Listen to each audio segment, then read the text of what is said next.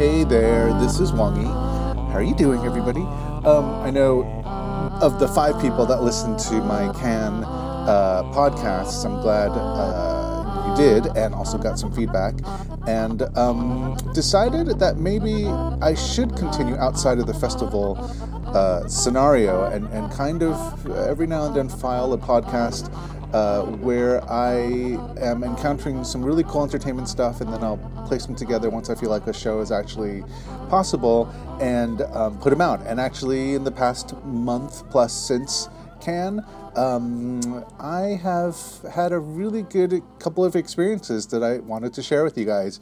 Now, it's summertime, and we are kind of deep into summer, and surprise, surprise, we actually have some really good movies out there right now. I don't know if you've seen The Baby Driver, or The Big Sick, or even the tense horror, not horror film, It Comes at Night.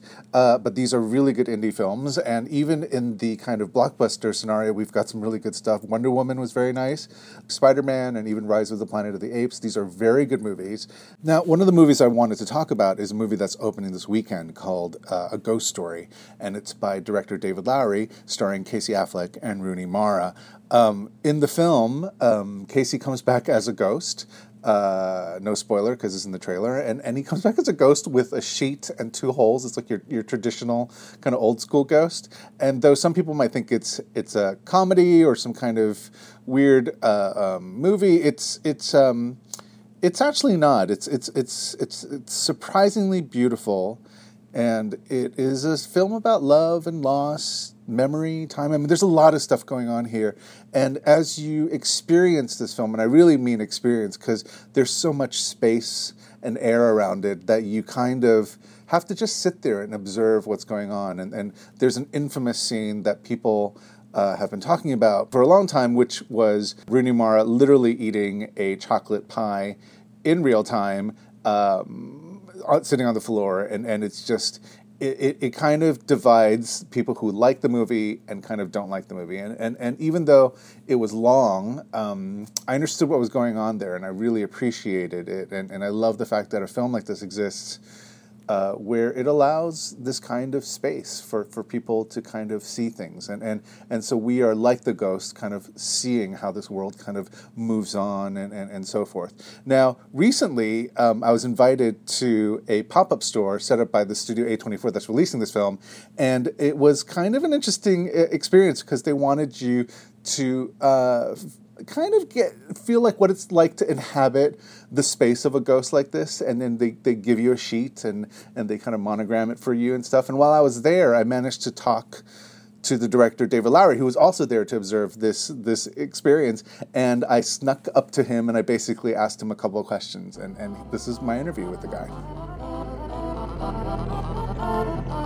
We are in a ghost store in Manhattan, which is a boutique store that sells custom-fitted sheets for the afterlife. Now, when you heard that they were going to do something like this for your film, was that like, yeah, of course, this is totally like in conjunction with I just laughed because I couldn't believe they were actually serious. It was such a crazy idea, but such a wonderful idea that I was just excited to see if they could pull it off, and they did. I mean, this is my first time here, and it is a remarkable compliment to the movie. There's some personal questions in that questionnaire, which kind of threw me off a little bit. And I'm wondering, like, when you were talking about your film, like when you were kind of prepping for it and stuff, were there themes about death and the afterlife that you really wanted to kind of address, maybe through personal experiences or anything that you kind of felt was stuff that you wanted to make the audience kind of feel along with? It wasn't really personal experiences so much as it was personal thoughts and fears that I think are universal. You know, the fear of mortality, the fear of losing your loved ones, the fear of being left behind, all of those things were very common existential questions that we deal with as human beings, but I was dealing with them as much as anybody else, and this movie was my way of sort of digging into them a little bit. I love because I'm Asian, and so therefore the Asian kind of theory of reincarnation and also kind of the spirit comes back after death. I mean, I love the fact that Afterlife is one of your favorite kind of films. Oh yeah. And so that threw me off with the first time I saw it, because it was the first time I felt like I saw something very similar to how I thought life I think would about be. that film all the time. I'm always waiting, looking for a moment that would be the moment that I choose to live in forever, because that's such a beautiful concept. It is, and the fact that it celebrates cinema. Yeah. And so in a nice way too, your film celebrates so many things about memory, and can you talk about maybe one image in itself that you're really proud of in the film that really kind of lingers for you? Even I know it's kind of like asking for favorites, but there must be something that you're like, oh, that was pretty cool, even for me. I still, one thing that transformed itself as we were shooting it and then editing it was the scene where he communicates with the ghost next door, which was one of those things that was very simple in the script, and it was just the wave. And then we shot it, and it felt bigger than that. And as I was editing it, I was like, I really didn't expect, as an audience member, to be responding to this connection that the two share, because it's the first time he's able to connect with anyone. Yeah.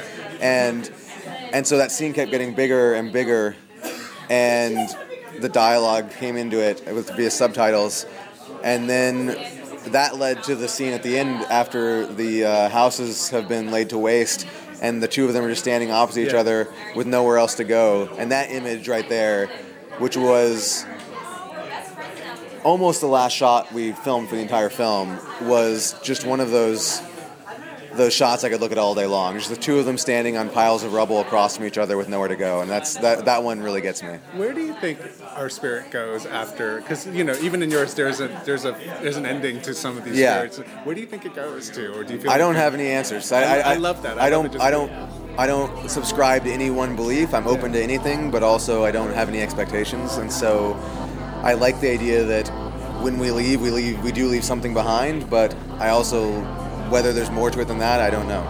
Well, in this case, we're going to leave some Polaroid photos. Yes, exactly. But thank you so much. Thank you. Really appreciate it. Thank you. Thanks a lot. Nice to meet you. Thank you.